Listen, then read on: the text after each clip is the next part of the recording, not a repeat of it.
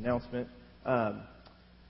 One of our members, Mary Karaginas, her and her husband Nick are members of our church. They've been coming for probably maybe 8 months, a year now, and so their son Alan told me that she's been struggling recently with some headaches that aren't going away, and so she's been having some tests, and the doctors have noticed some blood levels that seem to be just out of sync, and they're a little high, I think, and just so. I just want to pray right now for her. And Nick took her to urgent care this morning, and so because it's not getting better, and so let's pray together as a church for Mary. Father, we just thank you for being here, Lord. We welcome you to this place, and we are grateful, Lord, to be here and to spend time with each other and to listen to you as you speak to us, God. Right now, though, we want to lift up our sister Mary to you, Father. We know that you love her, Lord. You hold her life in your very hands, Lord. You know everything about her, Lord.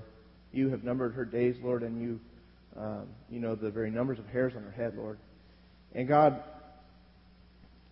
Father, we just pray right now for her condition. We don't exactly know what she is facing. We don't know. We really don't have much information to work with. And so, Lord, I pray right now that you would do a mighty work of healing, Lord, in her life, in the name of the Lord Jesus Christ. We thank you for your love for her. We thank you that you grant wisdom to doctors. You work with people that help, Lord. And so, Lord, we pray that you would just give help, Lord, to the people that she'll meet with today and try to help them give understanding of what's going on in her body. But ultimately, Lord, we just lift her up to you.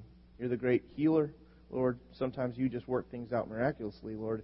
You move on our behalf many times in our lives, God. And so we would ask that you would do that in Mary's life, Lord. And we pray that as we go throughout this day, Lord, we would pray for her. We'd lift her up as we are learning about what is going on, Lord. So we pray also for Nick right now, that you'd strengthen him, Lord, that he would be an encouragement, support to his wife as she's struggling right now with this, Lord. Just help him to have the sensitivity that would be most helpful in this time, Lord Jesus. We just commit her to you in Jesus' name. Amen. We're going to watch a video as we get started.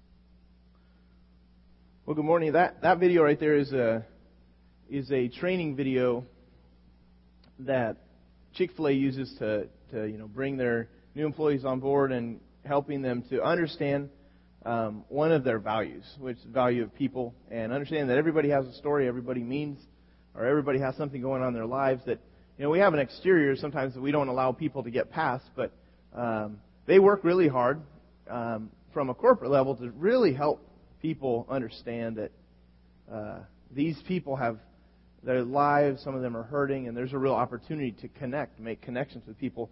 And I like Chick-fil-A, and I like them even more because of what they do and what they stand for. I really love their sauces. I mean, to be really honest with you, I love their chicken, and I love their sauces.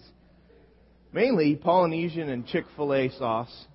It's a great combination, Dip some fries in there, get your chicken in there, but it's just good stuff. But beyond all of that, I mean, they have this idea, and Cody, our worship leader, Cody and I went to a conference a few years ago, and we got to hear from the son of the founder, and he talked about this thing called second mile service, how they work really hard to, everybody expects certain things when you go to a fast food restaurant. They expect, for their food to be hot. They expect for there to be, ice in the machine. There's certain expectations you'd have. They try to think through all of those expectations, and they make sure those things are met. But then they go beyond it all. What would they not expect from coming here? And so they work on what people don't expect to create this wow. And because they value people, they want people to experience something great when they walk in there. And I think that's true. We look for ways to connect with people. They do it through that service aspect. We probably work in different ways to connect with people. I was looking for a way to meet one of my neighbors when we moved in a few years ago, or about a year and a half ago, I guess 2 years. I was trying to meet this guy, and it was just really difficult, and I was finding it really hard to make a bridge, to just strike up a conversation. And before I knew it, one day I'm out in my yard, and he's out in his yard, and I'm just kind of doing my thing. I see him down the way, and then before I know it, here he comes with his edger, and he says, "Hey, you mind if I edge your lawn for you?" And I'm like, "I'm the one that's supposed to be trying to meet you." And he comes and he edges my lawn. And I just do this once in a while, try to help the neighbors out. I said, "Oh, wow." He did something that actually laid down a drawbridge for him and he and I to connect.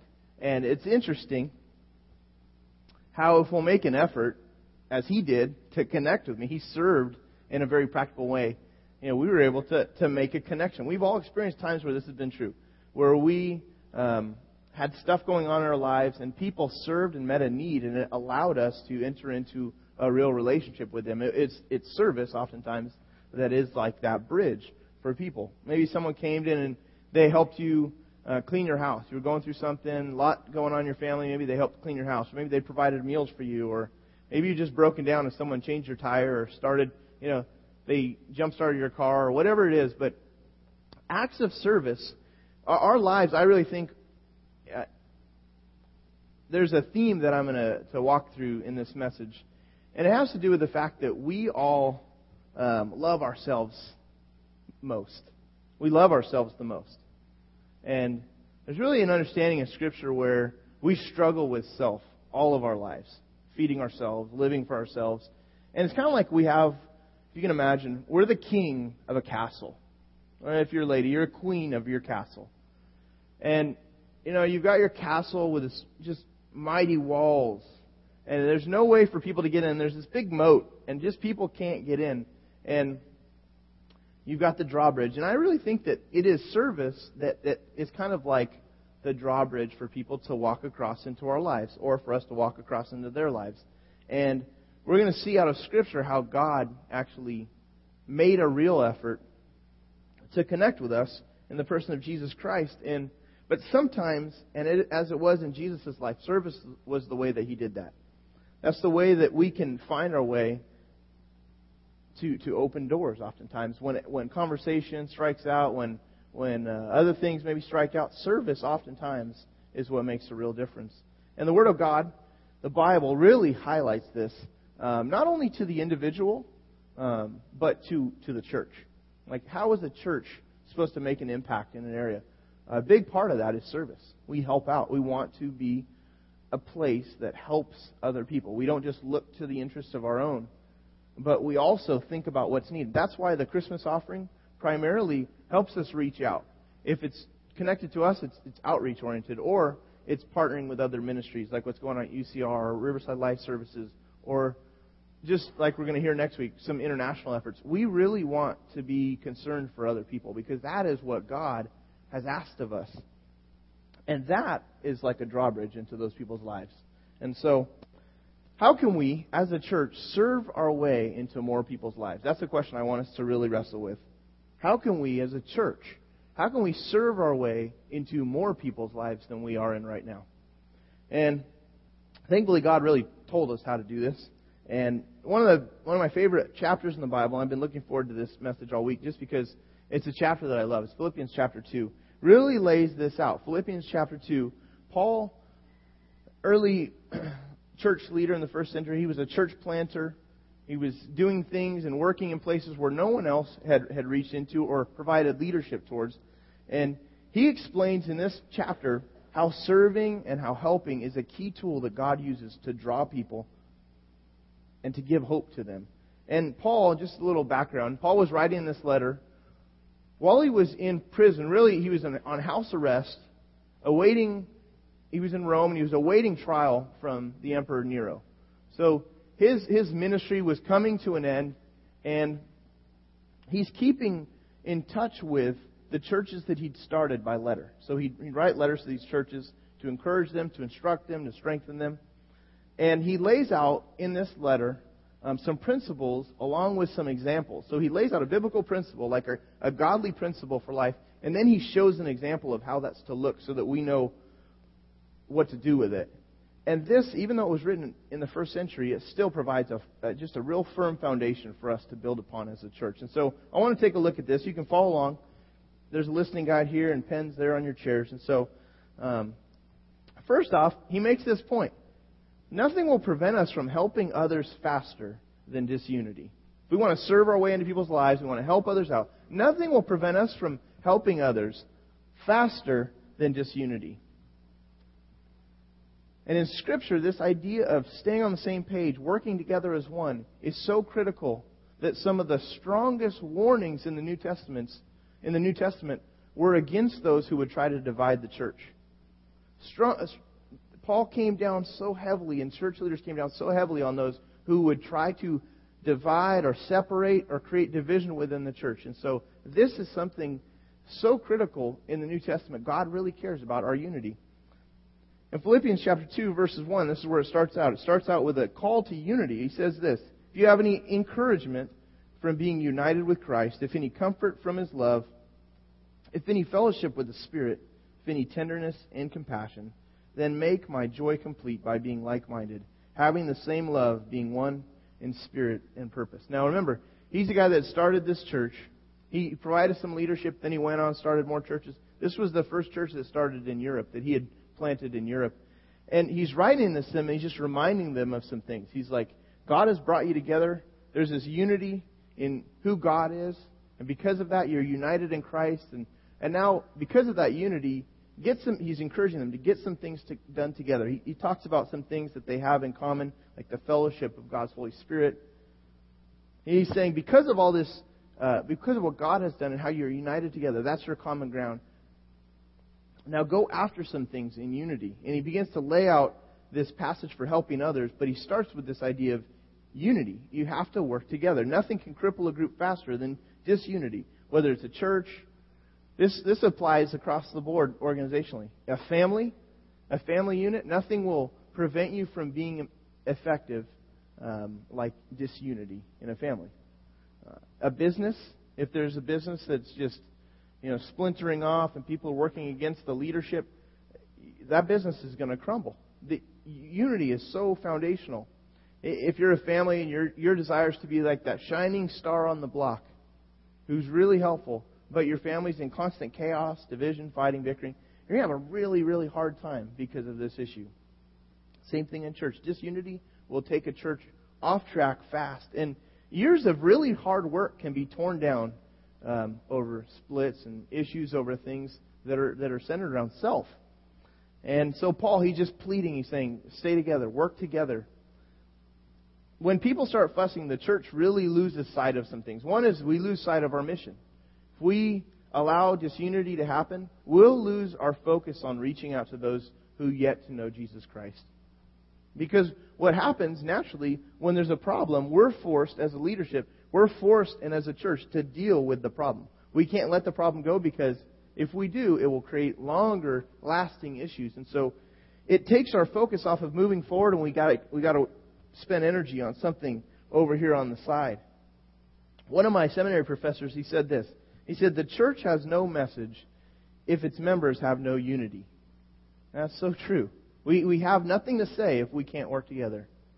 And so Paul is saying here, the bottom line is this. If we're in Christ, if we're walking in the Spirit, and we're aiming to bring God glory, then we'll work hard to think alike. We'll work hard to love one another. We'll work hard to stay united in our purpose. And that's really the desire that we have for this offering and for the focus of this series is we want to be united towards the mission, towards doing something for kingdom, for lasting eternal things. And we're really serious about our unity as a church. For those of you who are members, you've committed to what we call the heart attitudes, 7 heart attitudes. Those are New Testament commands that are drawn out of Scripture. We ask people to make a commitment to those, but many of those are tied to this issue of unity, protecting and promoting the unity of our church, working together at that. So consider asking yourself these questions. The first question is this. When unity is at stake, am I a part of the problem or am I part of the solution? When unity is at stake, when things are swirling over here, when people are complaining, when there's problems, when the leadership is moving in a direction, when you hear about something new, when unity is at stake, ask yourself, what part do I play? Am I part of the problem? Do I get on board with the grumbling, the complaining, the questioning, the criticism? Or do I stand for the unity of the church? Do I protect it aggressively? That's a question we need to ask. Another question is this. And you can apply this to your family too, or your business. Am I a healer or am I a divider? Again, when things are being torn down and when things are hurting and things are off track, am I working to heal this or am I working to divide this further? There was a show, I don't know if it's still on. Is The Apprentice still on?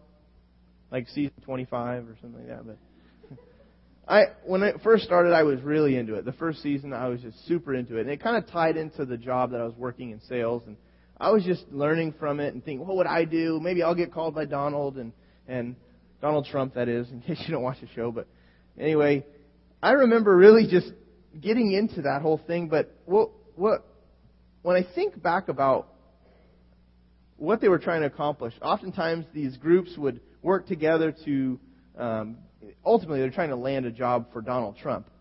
But the testing ground, the training and the show was all built around these projects that they would work on. And many of the projects were fundraisers, charities. They would do this or that effort to benefit this society, like breast cancer awareness or this children's fund or this. And they do these things. They had this at their heart. They wanted to get something done. But what was the show about? It was really about the controversy of the people on the show and how they hated each other. And they were all secretly trying to land this job, and they were willing to do whatever it took to get it. And so to see someone on that show who was really getting past themselves was a rarity. You generally saw people who were really, they were willing to divide if they got to shine in their minds. And so we have noble goals as a church. God wants us to have high and lofty, God-centered goals. But if we allow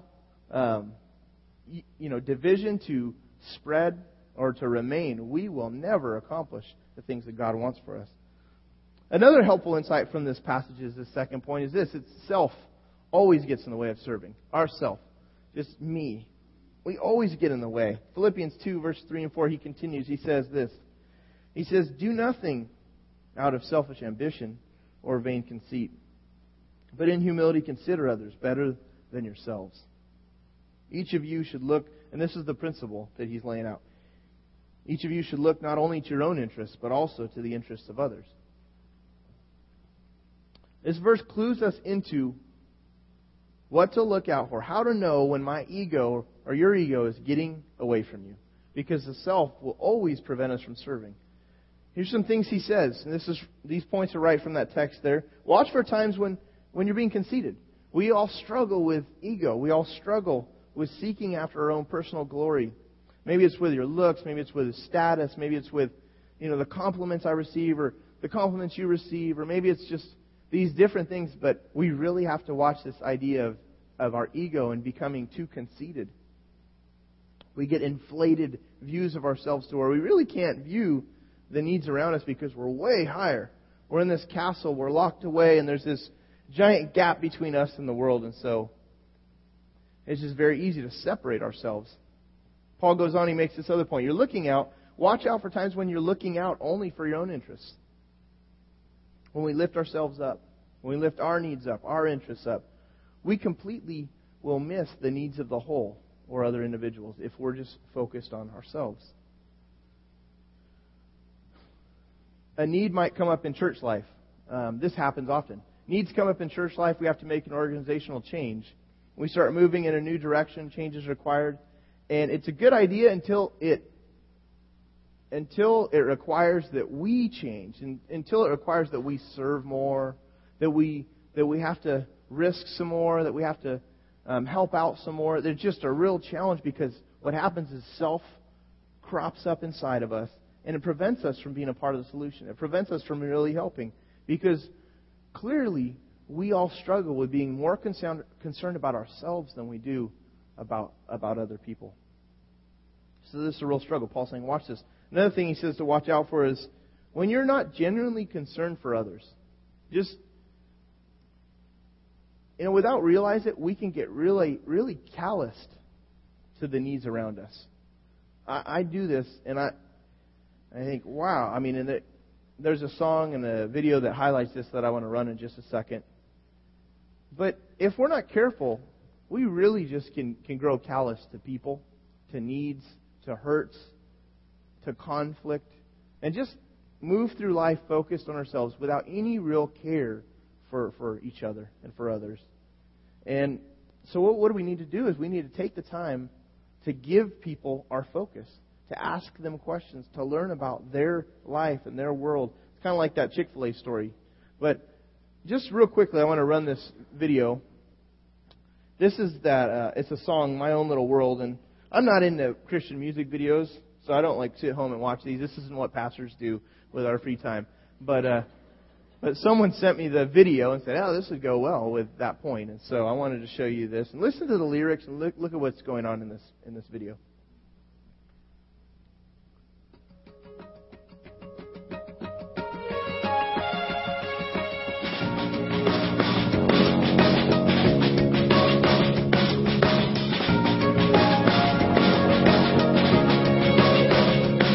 In my own little world, it hardly ever rains.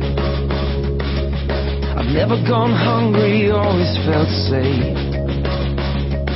I got some money in my pocket, shoes on my feet. In my own little world, population, me. I try to stay awake during Sunday morning church. I throw a 20 in the plate, but I never give till it hurts. And I turn off the news when I don't like what I see. Yeah, it's easy to do when it's population, me. What if there's a bigger picture? What if I'm missing out? What if there's a greater purpose? I could be living right now.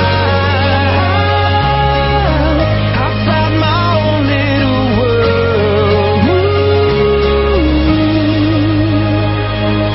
Stopped at a red light, looked out my window. I saw a cardboard sign said help this homeless widow. And just above that sign was the face of a human. I thought to myself, God, what have I been doing? So I rolled down the window and I looked her in the eye. Oh, how many times have I just passed her by? I gave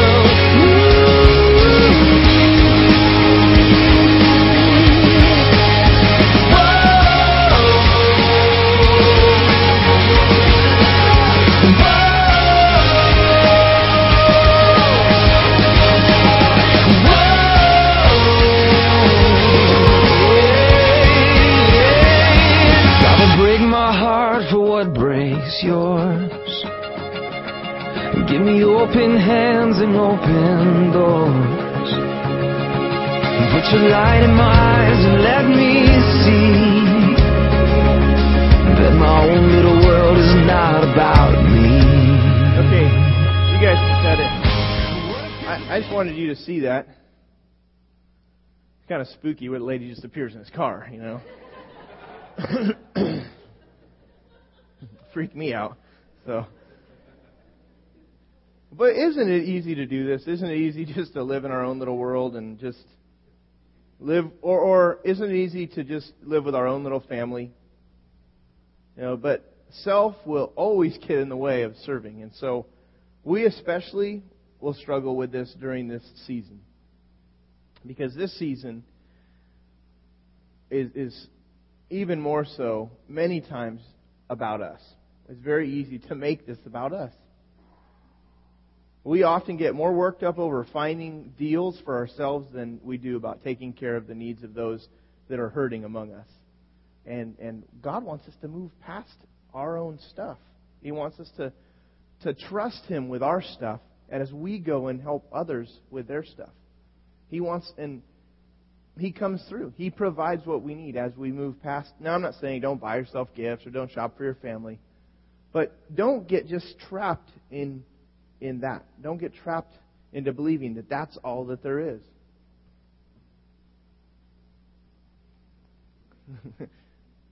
We're working some different effects here. So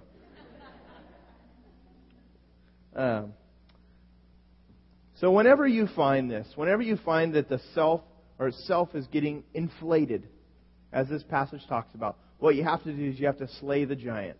You just have to decide, I'm going to put this thing down.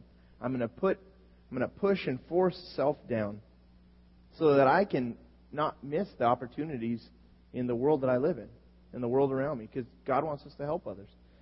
He makes this point as he goes on. This next thing is Jesus set the example. He gives the principle. Now he says Jesus set the example. He's the one we look to for how we pull this off. He set the example by serving in humility. This is what it looks like. It's humility. These next set of verses lay out the theme of what's known as the Incarnation. And some people believe that this passage was sung by early Christians to commemorate and to celebrate the fact that God Himself incarnated. He became a man. He became as like one of us. And it describes, these verses describe the second person of the Trinity. The Trinity is God, how He's expressed Himself as Father, Son, and the Holy Spirit. And these verses lay that out, and how the second person of the Trinity, Jesus, He was born, He lived, and He died in human form to provide redemption, or to provide a second chance. Redemption is hope for us, for all fallen humanity. It's what God did through Jesus Christ. And so look at this, Philippians 2, 5 through 11. So again, verses 3 and 4 lays out this principle. Now he says, here's the example. Your attitude should be the same as that of Christ Jesus. Verse 6 says, who being in very nature God, meaning Jesus Christ, He pre-existed as God. It's not that when Jesus was born, He came into existence. He had pre-existed as God. He has eternally existed, and He hasn't changed. And He forever will be God. Verse goes on, and he says, He did not consider equality with God something to be grasped.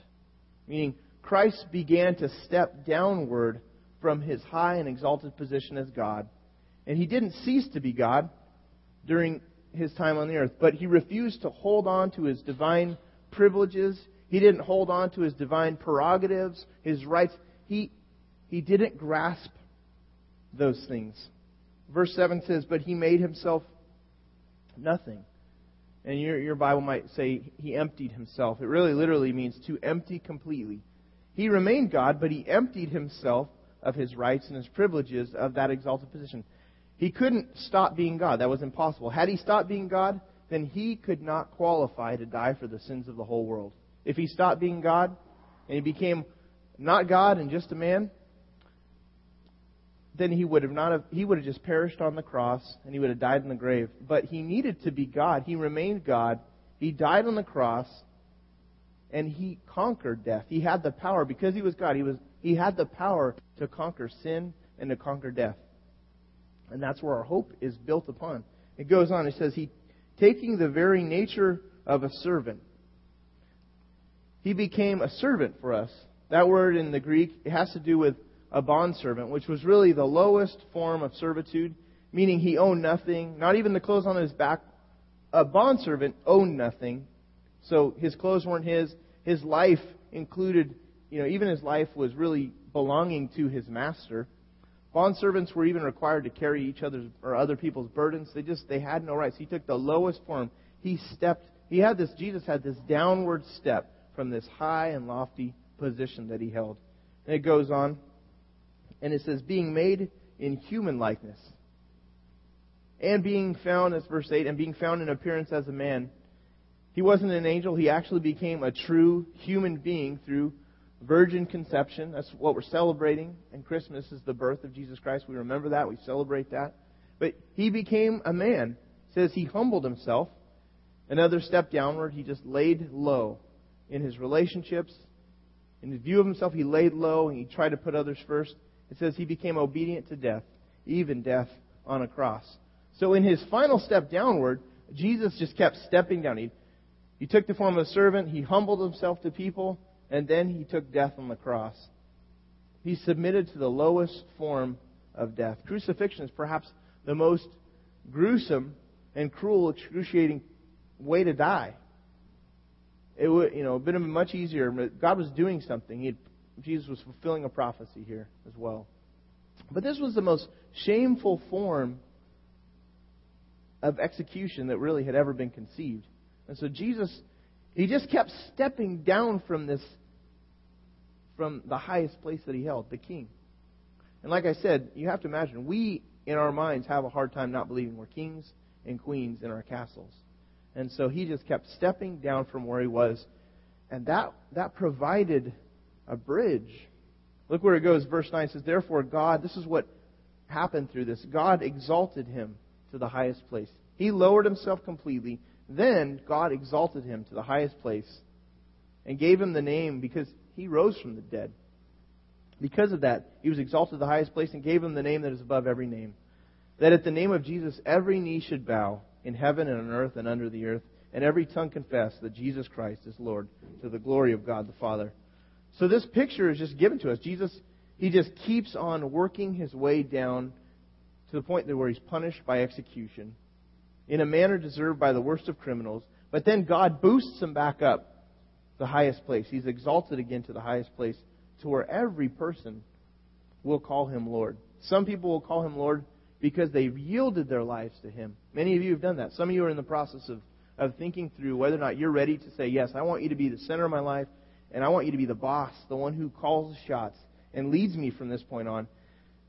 But many people will not take that step. They will refuse to give their lives to Jesus Christ.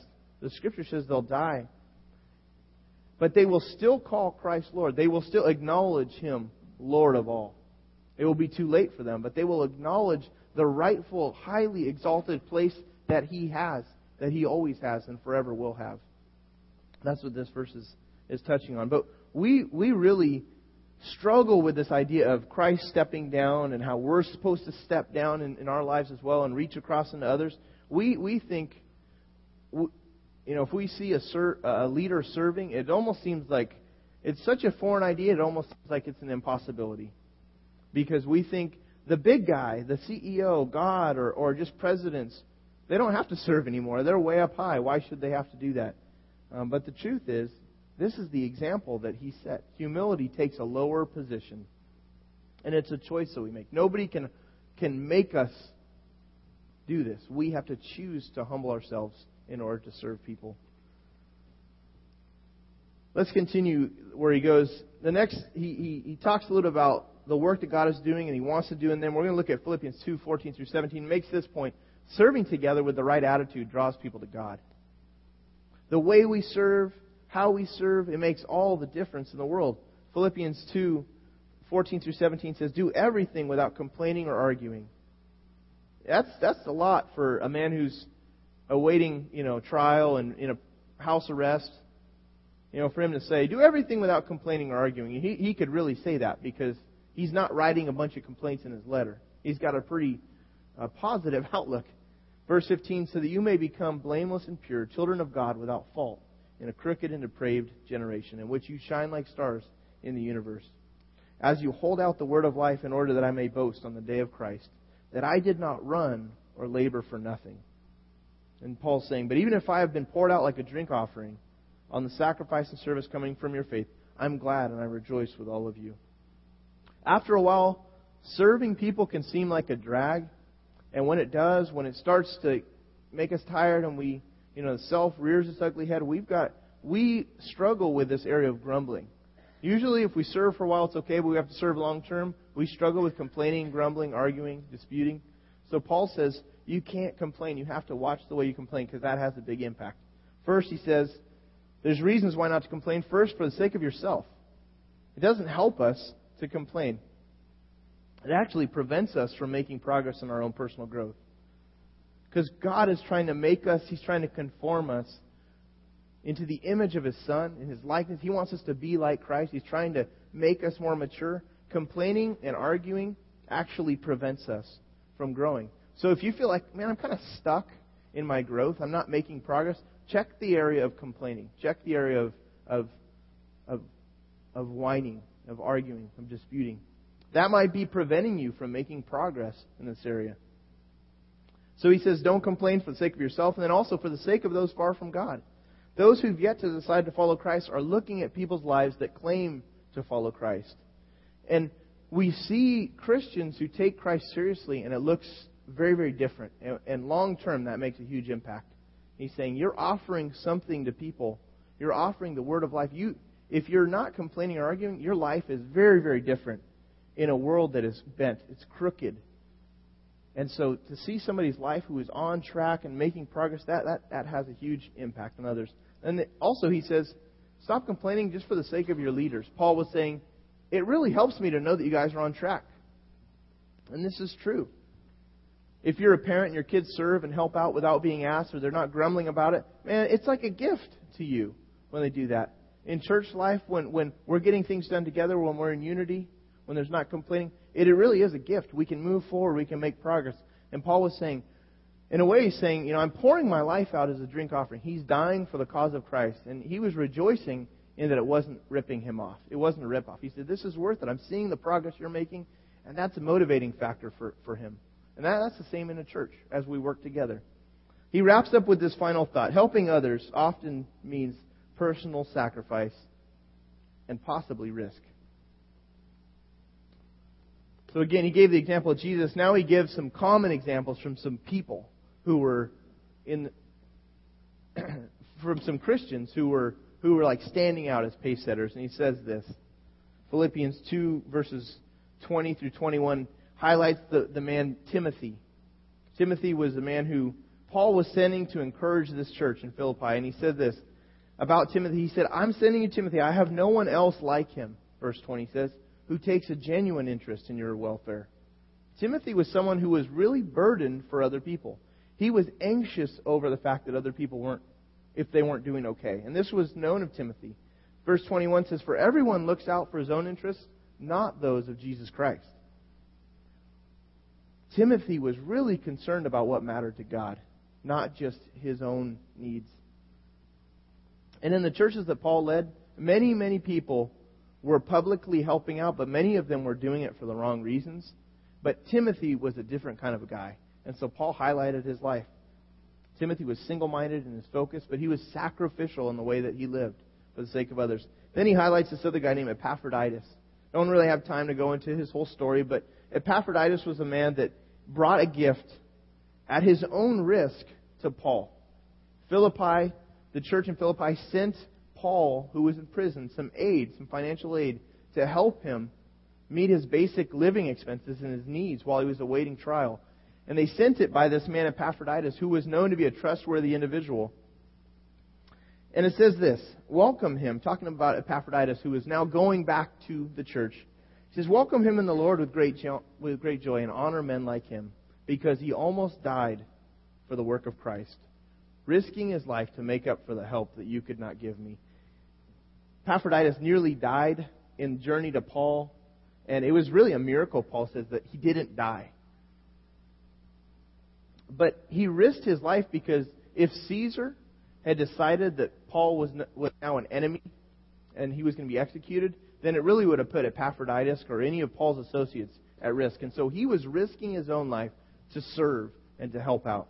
And so when we do that, when we risk anything, when we throw aside anything, voluntarily our own welfare, exposing ourselves to danger, or when we just trust God with our own needs, it's huge risks. But that pleases God. That pleases God. And oftentimes it is the risks we'll take in life that allow others to drop the drawbridge and allow us to walk across and to begin a relationship and to begin to share and give hope. But these two men were pace setters in the New Testament. Who will set the pace for us? Who will set the pace for service, for sacrifice, for risk in our church? Who will be those people that would appear that we could say, there's no one like this individual who looks out not just for his own interests, but for those of Jesus Christ? Who will pace set for us when it comes to helping and serving and caring for those? Don't just wait for someone else. This is a quote. Don't just wait for someone else to set the pace for you. See the need and then do something about it. We're going to spend a moment in prayer. The band's going to come forward. And there are some steps you might consider taking. These next steps here also, you'll find them on the white connection card. I'd ask you to take that connection card out so that when the ushers come around in a few moments, then you can drop the connection card in there. That really helps us keep in touch with you. But if you're planning to take any of these next steps, you might check the box on the back of the connection card, and then we'll pray for you this week, our staff. The first one is this: consider serving an unchurched friend or a neighbor in a practical way this week. Think about the drawbridge, and this might be your way into their life. Clean a house, make a meal, mow a yard. Think about, how can I serve the people around me? Secondly, reverse any complaining or grumbling through encouraging your leaders and fellow workers. Just turn the trend around and try to be an encouragement to those who lead you. Or say no to something in order to contribute. This has to do with risk. Say no to something in order to contribute to the Give Hope Christmas offering as we're reaching out. Let's go to the Lord in prayer as the band comes forward. Father, thank you for our time. Lord, thank you for your word. And Lord, I love the examples that we see in this chapter. I love the way that is laid out so clearly how Christ took the lowest form possible, Lord, and set everything aside, Lord, so that we could have eternal life, so we could have an opportunity to connect with you, the God who made us, the God who loves us, and who offers hope to us, Lord. Thank you so much for sending your Son to die for us, Lord. Lord, help us to keep an eye on the way we live our lives. Help us to not close our eyes to the needs of people around us, people in this church, people in this community, people even internationally, Lord. Thank you for putting this on our hearts to be about some things beyond ourselves, Lord. We love you and we trust you, God, with the needs of our own church. As we look to the needs of others, Lord, we trust you. Thank you, Lord Jesus, for this time together. We pray that you'd help us to have the courage to live these things out as we leave this place, God. In Jesus' name we pray. Amen.